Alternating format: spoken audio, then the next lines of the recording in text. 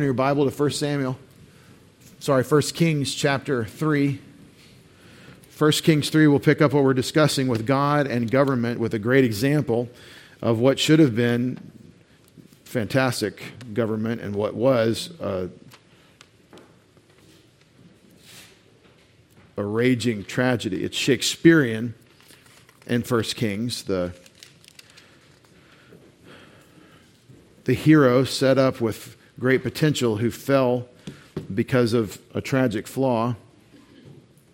And of course, we reference Solomon. By way of review, we're studying God and government because it's such a major theme in the Bible and it's not known in Christendom. It's not known among evangelicals the way God and government are interrelated. They're considered because of the cultural impact of our secularist culture on the body of Christ, because we absorb what the world thinks and just try to Christianize it. We've had this idea of separation from government and Christianity, or government and faith, or government and religion. We've got this big thing, and part of it's because in our efforts to understand how to live this life, you have the famous wall of separation language of Thomas Jefferson, which has become the basis for a phrase everyone uses, the separation of church and state. And as we start, I want to reinforce with you, we are not advocating theocracy or the union of religion and state. Okay, we're not saying that we need a state religion. We're not saying the Bible requires a theocracy or a government of one religion over all the people. We're not saying that at all. We're saying inductively the Bible has a lot to say about government, and what the Bible says about it is that you can expect nothing but trouble in human affairs except for the clarity and the light shed on the path by the cross of Jesus Christ. I'm not saying Jefferson was wrong for saying there should be a wall of separation between the church and the state, in as much as what he meant, in what he meant by that. And here's what Jefferson meant. To the Baptists in Danbury, Connecticut, who were complaining that the established church that was paid for by their taxes was the Congregational church, so we're just like Europe, we have a state church. That's not right. And we don't have legal rights to worship under our conscience as Baptists.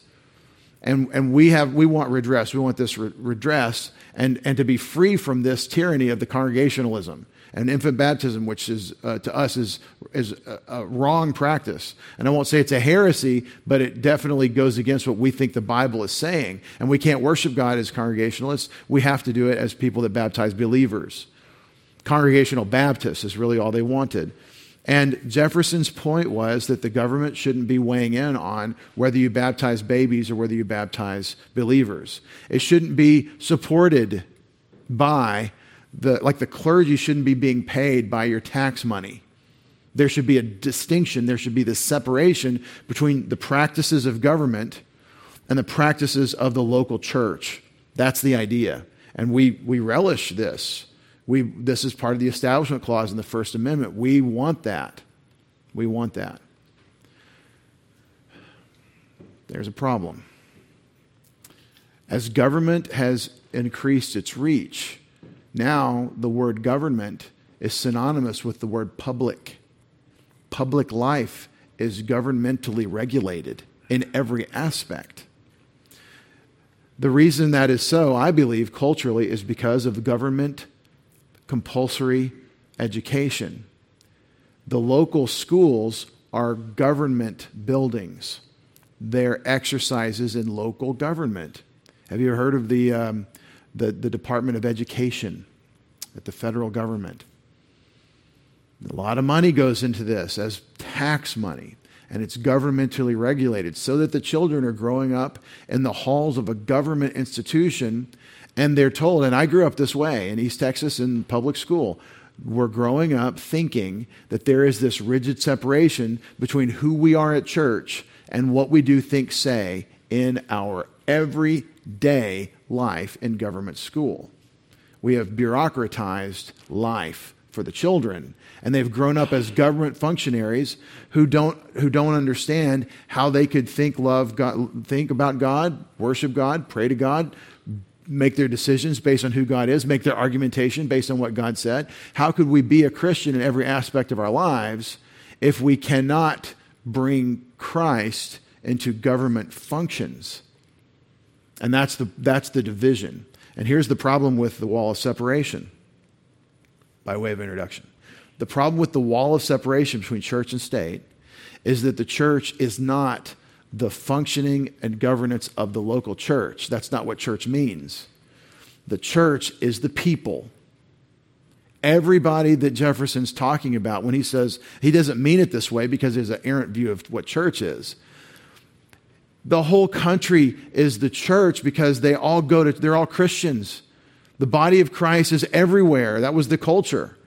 And they're arguing among each other about how to baptize, as they should, because there's an error that was pervasive in New England and still abides in most of the mainline denominations. But they were Christians. They were the church. That's who we are. And to say that there's a separation between church and state means that you are no longer part of the state because you're part of the body of Christ. And if you do that, think about that. You don't have any legal rights. You don't have the voting right. You don't have any of the things that we actually do have as citizens of this country. Our secondary citizenship. We're kind of dual citizens, right? Our first citizenship is in heaven, but we also are American citizens. And so this has been a problem because it's more complicated than just, well, don't talk about God in public or don't talk about God in school because it's a school and that's the separation of church and state. But see, the children are indoctrinated with this, and Kant's idea that we can only know the things that are apparent to our reason and without reference to revelation, that's where we live. And Kant has won. The religious stuff isn't important. The Christian thoughts that are supposed to pervade every aspect of our lives are irrelevant. And after all, we are teaching the true and real and important stuff like science and history devoid of any divine interpretation and math, but no God who makes it so. And all the things that are disconnected from the Creator. What I'm saying is that in this experiment that we have in this culture, we have lost track of what God actually says about government. And we've adopted an errant view of separation, which is impossible to hold as a practicing Christian. You can't, in this culture, abide the separation of church and state because you are the church and you have to function as part of the state. And this government was founded by people that were all part of the church, almost all of them. Some of the big names probably were not Christians, but the majority of people that signed the Declaration of Independence and ratified the Constitution were absolutely believers in Christ. They were the church. They were a part of the body of Christ universal. So what I'm saying is our paradigm is broken. We don't understand how to do God and government because we've got this ridiculous separation that we can't really think critically anymore. And what I'm trying to do is go back to the Bible and say, the Bible actually teaches us about this, and it's a great way to kind of survey what our responsibilities are. Now, the reason I'm doing this, beloved, is not because I think we're going to solve the problems of local or state or federal government here at Preston City Bible Church. I don't think that's going to happen. I think Jesus is going to come back before we ever get a balanced government, where we ever get the debt paid off. I think the Lord will come back before the debts are ever covered. That might be an economic collapse here. They may call in the debts and we fall, and then everybody else falls under that same weight because of the interrelatedness of the economies. And that world economic collapse could be the big problem that brings about the need for one ruler to come up and unite the clans, unite all the nations, and bring the new era of peace, the new kingdom. And everyone worships him and bows down to him as a God, and the Jews will call him the Messiah. And he is God's enemy's man. He is the worker after the works of the devil, who is empowered by Satan himself. We call him the Antichrist. That's on the horizon. There is a one world government, and how that's going to come about is a matter of speculation. But one suggestion that we've seen in recent history is a great anti-Semitic person, like the Antichrist will rise from this happened recently, rose from the ashes of economic collapse and said, we have a better way. And empowered by Satan and a world system opposed to God and promoting Satan's objectives, it's easy to see a world economic collapse could give rise to Antichrist. Nevertheless, we're not going to solve the problems of government here. I think that it's all going to go bad and from bad to worse. Boxes of classified documents in the garage next to the Corvette notwithstanding, it's going to go from bad to worse. And that's just today's little, every little story is a little rice grain in a massive, gigantic load of horrors. What I'm suggesting, though, is that you and I have been groomed for rulership. We've been called out to rule with Christ in his coming kingdom, and we should think about what that looks like. Furthermore, I think we should live our lives under what's been given to us as governors, as administrators, as delegated representatives of God to do what he's given us. Because government doesn't mean the state. Government means making decisions with that which has been entrusted to you. And there's a government of self and of marriage and of family and household and business, and even in the local church there's government. And the problem, I think, one of the great problems that would solve a lot with our broken culture is individual self-government. That was always the understood prior condition for this form of government. That's why it doesn't work. There is no individual self-government. So let's review a little bit. I'll give you a quiz. Volition, I'm calling the great blank from God to man. The great what? What'd you say? Great? Who said it? The great delegation. So this is the game I like to play every once in a while. I teach seminary classes, and this is the what am I thinking game. So, you're right, the other things you said, but I'm calling it the great delegation. God's sovereign. He has all the right to make all the decisions, and he's given man the responsibility to make the decisions he's given us. And the theologians that go back and say, well, we have to conclude determinism, so you're not really making decisions. That is absurd on its face if you let the Bible speak. For example, what did God do with Adam on day 6 when he made all the animals? He brought the animals to the man to see what? What he would name them. And whatever the man named the animal, that was its name. It doesn't say that God reached into Adam's brain and concluded for Adam what the animals would be called. It says God brought the animals to Adam, and whatever Adam named them, that was its name, because he was giving Adam dominion over the creatures, as God had said. So it's the great delegation. The great delegation. Volition makes possible, I contend, at least two key things. Two key things. First, blank, which is another word for relationship with God. Starts with an R. Who said rapport? Yes, rapport, relationship with God, or one word, rapport. The T is silent. All right, a relationship with God. What's the other thing? Oh, I didn't animate it. That was so fun until I screwed it up. Rule. Our rulership of God's works under God's authority. But I want you to remember this, the two R's that are possible and only possible because of God's delegation of volition. You can have a relationship with God, which is impossible without the ability to choose. And rule, the ability to rule. You can't rule unless you can make decisions. All right. The successful use of volition is always according to God's blank. Bam. Revelation. Successful rule is always by God's revelation. Now, I don't mean the book called the Apocalypse or Revelation at the end of your Bible. I don't mean that by the word revelation, even though I capitalized it. I mean God revealing himself. Every word from God is revelation.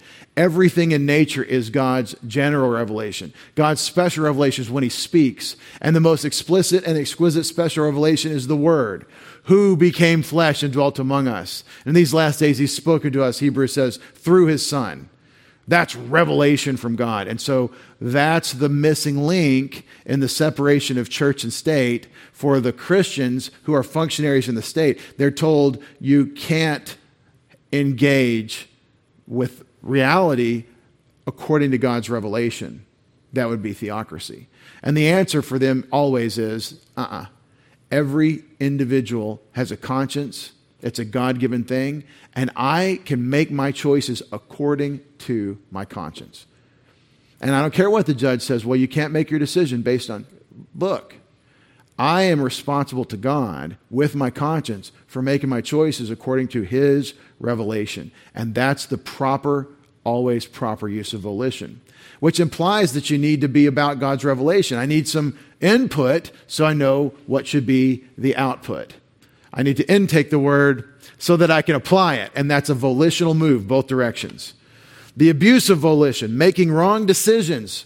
A wrong decision is the abuse of your volition. It comes about for at least two reasons. Anyone want to guess? This is the fourth time I've done it, but I'm doing it by way of quiz just to kind of change things up. How do we get to making wrong decisions? The first is blank of God's revelation. Ignorance of God's revelation. I don't know what God wants. I don't know what God. Read. Take up and read. It's magnificent how clear the Word of God is. Should I worship idols? Should I worship Ashtoreth or Milcom or Molech? No! You shouldn't do any of that. Why? Well, how do I know that I shouldn't? God told you. Well, when did he tell me? In Exodus and Leviticus, Moses was very clear, and he told you the whole story of how God set him up to give you his revelation. So Moses is the caretaker that God has designated. It's God's way. It's a protocol method called a prophet. So we're ignorant of God's revelation, and part of that is because we don't believe it is what it is. Oops. What's the other piece? We have a weak what? Faith. Ignorance of God's revelation or a weak faith in it. Right? Everybody struggles with this, as I've said many times. This is very important theologically. Your faith is not a consistent, perfect, absolute. Your faith is a wavering thing along with you. Right? And we're strong sometimes and weak sometimes. And I believe the strength of your faith is in proportion largely to your intake of God's word. I believe the strength of your faith in the moment is proportionate to your intake of God's word, to your time and prayer with him, to the nature of the relationship or rapport. So this, I think, is a really helpful way to think about human nature, about the way man relates to God, what the Bible is saying about decisions that we have to make. And that's what government always is. Government is always decisions with that which you've been entrusted, that which you're over, you make decisions for. That's always what government is. It's a great delegation. We said there are the derivative institutions of divine authority. Derivative institutions, like if I make a choice, I can get married. And if I make a choice tomorrow, I can stay married. And if I make a choice every day because God said it's your responsibility, I started this marriage with a choice, but every day I continue it with a choice. How about that? The continual volitional expectation of God's institutions. Marriage, family, government, nation, and local church. All institutions of delegated authority that all hang on individual volition. Remember, when you learn how to work within the institutions in the Scriptures, the writer of Scripture is talking to individuals and their personal responsibilities under God in those institutions. For example, children, obey your parents in the Lord, for this is right. It doesn't say parents mechanically force children to obey. You can't. It doesn't say parents, with your holy remote control that God issued you, along with your infant, control that baby. It doesn't say that. I understand. I believe parents are supposed to exert a dominant influence and control in the direction and training of their children. There is a parent-children relationship, but look how God does it. He serves up a responsibility through the Apostle Paul to children. You, child, choose to obey your parents in the Lord, for this is right. And then he serves up a responsibility to parents. Fathers, don't provoke your children to anger. Bring them up in the admonition of the Lord. Bring them up in the Word of God. And so both parties are in an institution that God designed, and both parties before him have volitional responsibilities that they have to make. So a parent who is doing his best with the admonition in the Lord part, and the not provoking the anger part, a parent that's not perfect, but serving God in this area, might have a child. I know some of you are going to be shocked by this, not at all. Might have a child who is going to consistently use his volition or her volition in a wrong way. And it's a volitional responsibility God places on both parties. Oh, no. Oh, we've got Proverbs 22:6. You need to read it. You need to read it. And you read it in Hebrew, and it doesn't do what we want it to do. And you can't use it, Job's friends, as a way to go cudgel your friends whose children have trouble. You can't beat up parents based on their children's performance. According to Proverbs 22, you can't, because it doesn't even do that. What you can do is I recommend Ephesians 6:1. Ephesians says, children, you are responsible under the Holy Spirit to obey your parents in the Lord. And parents, you're responsible to train them up. And both parties have to show up. And it's amazing how we all try to cancel one or the other party's volition. You're right, and as much as you're right, you're wrong, and as much as you're wrong. These all are positive or negative volition to what God has said. These are all matters of your choice. What you do in your marriage, what you do in your relationships. Try to find a complicated issue. Find a complicated mess. Think of the messiest marriage you know of. He's done and she's done, and they've reacted, and it's just this garbled nightmare, right? I am Alexander with my sword, and we're going to cut through Gordian's knot and say, whoosh, you gentlemen have responsibilities. You ladies, you have responsibilities. Let's get to the job at hand that God has given us. And that's harsh language and for people that are in a lot of trouble, but I just did slice through all of it. It's trying to be surgery. Surgery is supposed to help. So this is the way relationships, this is the way all the institutions are designed to function. You never want to cancel God's role in these various relationships. You never want to cancel the individual's walk with God in any of these relationships. I could do a whole chapter right now on this. What about that jealous man who is so consumed with this weird, like psychological problem, this psychopathy about his wife or his girl, that he wants no competition and he gets jealous of her devotion to God, her desire to serve God. He's so hung up on himself that he's blurring the distinction between worship of God and love for himself. After all, the way he thinks as a narcissist, he can't envision someone loving God since he is his own God. This is an insanity that exists that people get into, and writers of romantic things have talked about this a lot because it's been an experience people have had. And as ladies, we tell, and all you who have young people that you love, look at the person's character, vet their character, look for personal integrity, look for these horrible tendencies that people have that unchecked are going to destroy the individual and whoever's around them. You don't have to marry such a person. Oh, but I think this is the one. No, probably not. Swipe or whatever you do. Like, move on. Some of you are laughing, you shouldn't be. This is not for you because it's a problem in character.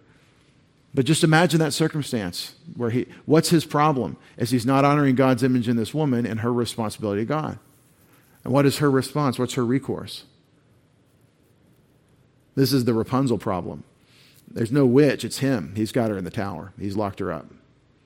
He's the witch, which is crazy. What do? Well, she has her responsibilities to God. He's got his responsibilities to God, and she needs probably has a more robust prayer life than you and I do because she's under a constant hardship. And so these institutions really are about how you relate to God in the tasks at hand. You pull God out of any institution that he is dealing with individuals. You pull him out of it, and you end up with insanity. The morass of our time, and for example, marriage. All right, this is the arc of King Solomon's reign in 1 Kings, as you summarize the reign. The first thing you see in chapter 2, we read last time that David has a final charge to his son. David has taught his son quite a bit, according to the Proverbs that Solomon wrote when he said, "My father taught me." But in 1 Kings 2, 1 through 4, you have David's final charge to Solomon in summary form, and then he gives him some specifics about the things that need to happen to set up the kingdom going forward. And it includes a lot of executions, it turns out. In 1 Kings chapter 3, though, you have God appearing to Solomon after Solomon creates a massive sacrifice. God appears to Solomon in a dream and tells him, ask whatever you want. And Solomon asks for wisdom. The arc of the story, in this case, is now at its pinnacle. The highest moment of Solomon's life, I argue, is here. When he doesn't know anything, he at least knows that he doesn't know anything. And he asks God for wisdom because I'm like a little child. I don't know how to rule. And God says, okay, since you didn't ask for yourself riches of any sort but the riches of my wisdom, I'm going to give you both and make you an example. This is the Operation Beacon that God had designed Israel to enjoy. They were to be a people, a city set on a hill. I know politicians have used that of our country, but it wasn't said in the Bible of our country. Israel was the beacon. Israel was the place where God, the Creator, is their God. They're the people that rest on day 7 like Dad. Israel was to be a priest among the nations that all the nations could look to. And one day they will all stream to Jerusalem to hear and be taught of the instruction of Yahweh. But this was God's design for the kingdom. In fact, it's always His design for the kingdom that all nations would benefit from Israel. And so Israel becomes this beacon. And how did God light the beacon? He gave Solomon massive storehouses of wisdom and of wealth. And of wealth. But at the end, Solomon is just a proverb. The writer of Proverbs himself becomes the greatest proverb of the Bible. That Solomon was as wealthy as he was going to be just because he had wisdom. And all the other accoutrements of wealth did nothing to help him. In fact, they destroyed him.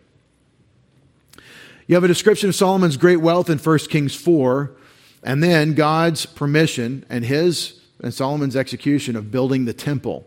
David had set up all the resources for the building of the temple, and then Solomon basically executed the plan that David had designed. God wouldn't let David build the temple. It wasn't his plan for David. It was his plan for his son. And don't misunderstand, it is not God saying, because you had wars that I sent you on, I'm not letting you build the temple because wars are bad. That's not the issue. Because David is a man of war, God doesn't let him build the temple because God's message is one of peace.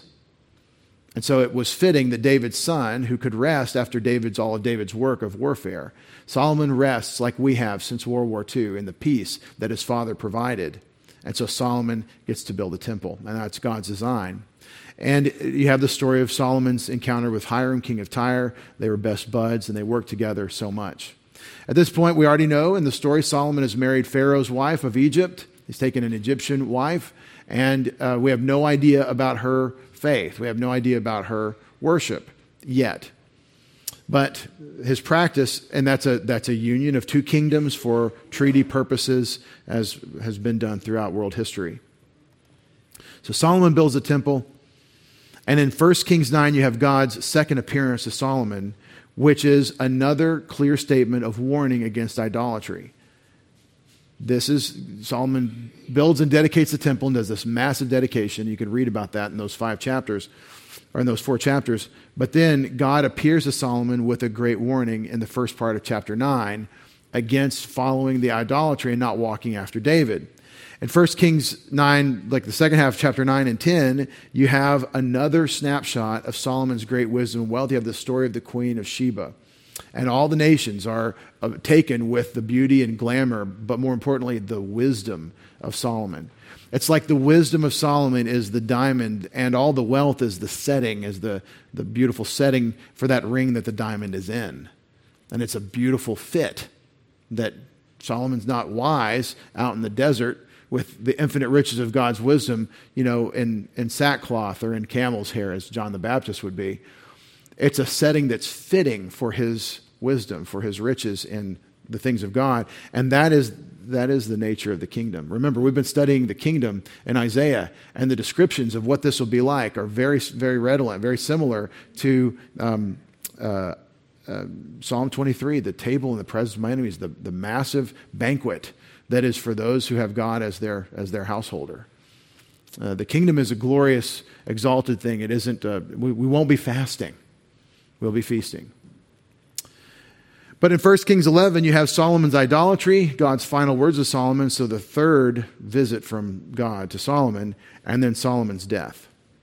The arc of the reign is a good start, but wisdom not applied makes you a fool. And so we have a tragic conclusion. Just as David, in balance, on the summary of David's life, he followed after God. He had a couple of big failures, but overall, he served God, and his son was a blessing to him, and that his son would reign on his throne. And he did. He reigned on his throne all his life, and he died of natural causes. This is a blessing to David. It's said again and again. The opposite is true of Solomon. His son Rehoboam is one of the greatest fools in the Bible, and he loses the kingdom as his first official act. It's like his first State of the Union address. 10 of the 12 tribes walk away because of the civil war, and Rehoboam doesn't spend a whole lot of time on that throne because he's a fool. And it's like a curse that Solomon, like just as David was blessed with Solomon's reign, Solomon is cursed, and here's a discipline, like a final blow, if you will. Interestingly, Rehoboam is responsible for his choices. God doesn't force Rehoboam to be an idiot. He just is. By the way, I won't get to it today. How is Rehoboam an idiot? Do you know what causes his particular idiocy? Right, there's a taxation problem. Do you know what causes it? He won't look at his father's generation and get the wisdom from his elders. He looks at his generation. This is my generation. He looks at his generation and says, this is what we're going to do. This is our time. This is how it's going to be with us. And he doesn't know anything. And he doesn't know anything. He is Wile E. Coyote standing on a tree branch, sawing on the branch side, not on the tree side. Like he's sawing between him and the tree. He's cutting himself off at the legs, and that's exactly what happens. Why? Because the wealth is the wisdom, and the wisdom comes from the experience. The experience is reposed in our elders. And they don't know everything, but they know a thing or two. And you don't know if you don't know. Let's go to 1 Kings 11. 1 Kings 11 is the summary judgment of God on this failure in human government. An individual with his responsibilities to God, divine institution 1, who's also the king over all the people, divine institution 4 and 5, government and nation. And so we got a lot of information on government in this catastrophic fail. When Solomon was old, his wives turned his heart away after other gods, and his heart was not wholly devoted to the Lord his God, as the heart of David his father had been. For Solomon, notice that we compare our kids to their siblings sometimes, but the Bible is constantly comparing David's kids and grandkids to David. Generational. Not horizontally, vertically, the prior generation. For Solomon went after Ashtoreth, the goddess of the Sidonians, and after Milcom, the detestable idol of the Ammonites.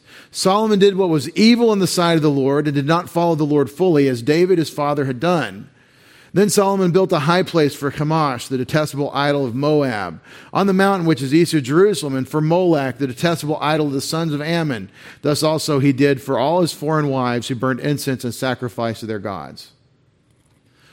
In 1 Kings 11:4, in detail, it says, and so at the time of Solomon's old age, his wives literally caused him to turn aside, natah, turn aside in the Hiphil. It can mean a lot of things, spread out to stretch out, but in this case, it's being used for a reorientation of his direction, and it's after other gods, after other Aher Elohim, other gods.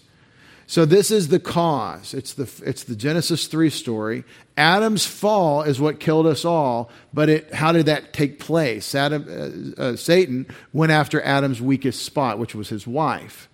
The relationship between the two, the woman designed to be responders, responding to the wrong person, and Satan, and then Adam is responding to her instead of leading, and all that. That is the avenue of Satan's greatest victory over the human race against the Creator, is he goes after man through woman. And it happened to Solomon, who had all these riches of wisdom.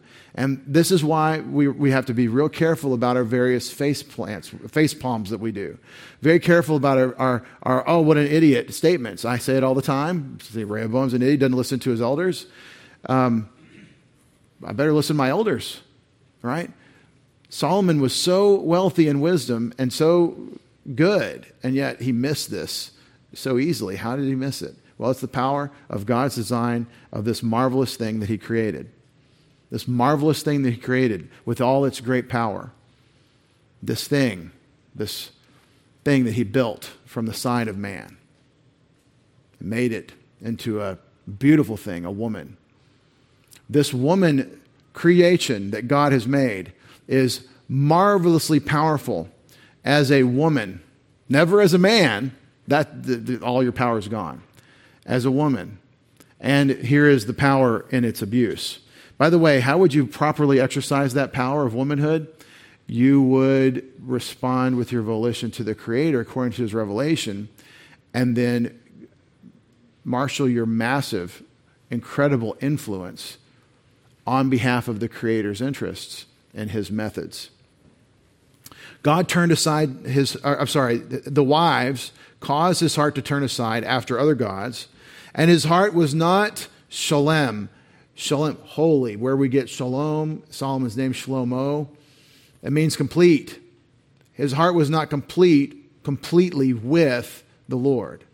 Holy or completely. Shalom, completeness is really the core notion of shalom or peace. Completeness, which involves integrity, the completeness of something. His heart wasn't completely with the Lord. I bring this to your attention because in this little statement, completely with the Lord, is your devotional moment, is your mirror of the Word, is your heart. Completely with the Lord. Like the heart of David, Aviv, his father. His heart was not with God, holy, like the heart of David, his father. And then Solomon, halak, he walked, which is the stock word in Hebrew for to go somewhere, but it technically means to walk. Most of the goings about are by walking. He went or walked, Solomon, after Ashtoreth. Ashtoreth. Who knows what Ashtoreth is? Another cognate is Astarte, the fertility goddess of the Canaanites, the Sidonians, like Hiram is of Tyre, next door to Sidon. Canaanites, the Sidonians, the Philistines. Sometimes it's plural form Ashtaroth, feminine plural, meaning there are many idols of this goddess. Ashtoreth is considered to be, in the archaeology, the counterpart of Baal, god of storm and fertilizing rain. The Babylonians, the Assyrians, according to one encyclopedic dictionary, say that the Babylonians and Assyrians knew her by the name Ishtar, where we get Easter, the word Easter, goddess of fertility and love. In the Bible, she's referred to as the Queen of Heaven in Jeremiah 7:18. The cult of Astarte was universal in Palestine and in the Canaanite period, and was also much favored, especially by women, in the Judean and Israelite kingdoms. Thousands of Astarte figurines made of clay have been found at most of the excavated sites of the Canaanite and Israelite periods. Some of these reveal the influence of Egypt, while others bear a resemblance to Phoenician goddesses. Astarte is usually represented as a woman, naked, holding her breasts with her hands, with her hair long. She has horns on her forehead, of course. I added the of course. In a temple of the Hyksos period, found in Naharia, a stone mold for casting Astarte figurines in bronze was discovered. In the Hellenistic and Roman periods, Astarte was identified with Venus or Aphrodite in the Near East. And this is by Avram Negev in the Archaeological Encyclopedia of the Holy Land from 1990. So this is Ashtoreth, so basically like a Venus or Aphrodite type worship that's very popular among women. That's the god of the people of Sidon next to Tyre. After Milcham, horror, the shechuts. What is a shechuts? Well, your Bible might call it the abominable idol, but it means something that is a cause for, like a monster, or a dread. So I'm using the word horror as a noun. The horror of the Ammonites. And this word shechutz or horror is used many times. Now, who are the Ammonites? Those are Lot's kids. Abraham's nephew Lot had 2 sons from his daughters, Moab and Ammon. Moab and Ammon. So we've got the Ammonites, the cousins. Solomon did evil, the evil in the eyes of Yahweh, and he did not devote fully after Yahweh as David his father, in verse 6. Then Solomon built a high place for Chemosh. Chemosh, the horror, the shechutz of Moab, on the hill which is upon the face of Jerusalem. And we think this might be a reference to the Mount of Olives. And for Molech, horror of the sons of Ammon. So Molech of Ammon, Chemosh of Moab. These are cousins. Lot was a righteous man. His sons, Moab and Ammon, become nations that worship gods that require human sacrifice. And that's what the Chemosh and Molech worship is about. Melech to king, Malach to rule, Molech having to do with the king, the cult of the king. Thus he did for all his foreign wives who burned incense and sacrificed to their gods. It's kind of an equal opportunity rebellion against God. Thus he did for all his foreign wives who burned incense and sacrificed to their gods. What do we do with Solomon in 1 Kings 11? Well, the Lord was angry with him because his heart was turned away from the Lord, the God of Israel, who had appeared to him twice. He commanded him concerning this thing that he should not go after other gods, but he did not observe what the Lord had commanded. That's revelation served up to our volition. So the Lord said to Solomon, because you've done this, have not kept my covenant, my statutes, which I have commanded you, that's God's word, I will surely tear the kingdom from you and give it to your servant. This is God's consequence for not being the beacon they were supposed to be. As we close, I know we're running a little long for first hour, but as we close, I want you to think about this. It doesn't say that Solomon stopped worshiping Yahweh. It says that he's accommodating his wives. The prior verses, in verses 1 through 3, we have the catalog. The catalog of wives includes hundreds of wives and 700 wives and 300 concubines, for an even 1,000. Come see my collection, And God told them not to do this. This is obviously a foolish thing to do based on Genesis chapter 2, one man, one woman. Do we know anything about folly with regard to marriage in our culture? Do we know anything about totally disregarding God's design? Can we expect anything other than idolatry as the consequence? It's a simple application. Because man's volition is designed to function according to God's revelation. And it's a violation of God's design anytime we do anything contrary to that. And so, the challenge. Solomon isn't just a rank worshiper of false gods. He's an equal opportunity worshiper. He's a Constantine. Yeah, we'll do the Yahweh's, it's my God, but I've got these girls and they've got their gods. And he's not really representing the Creator. You can't. You can't mix. You can't. It's got to be one way or the other. And the line of scrimmage is pretty straightforward. On one side is God and his righteousness and his purposes for you. On the other side is anything else. With our heads bowed and our eyes closed. Father, we see a great challenge in the life of Solomon of syncretism. Aaron tried this as well. Behold your God who delivered you from Egypt, as he points to an idol. Father, it's very common in our culture in our day. We struggle with this. We don't want to be syncretists. We want to be worshipers of you according to your design and your intention, because we want as our ambition to be glorifying to you. Father, let it be in our time that we understand how we should rule.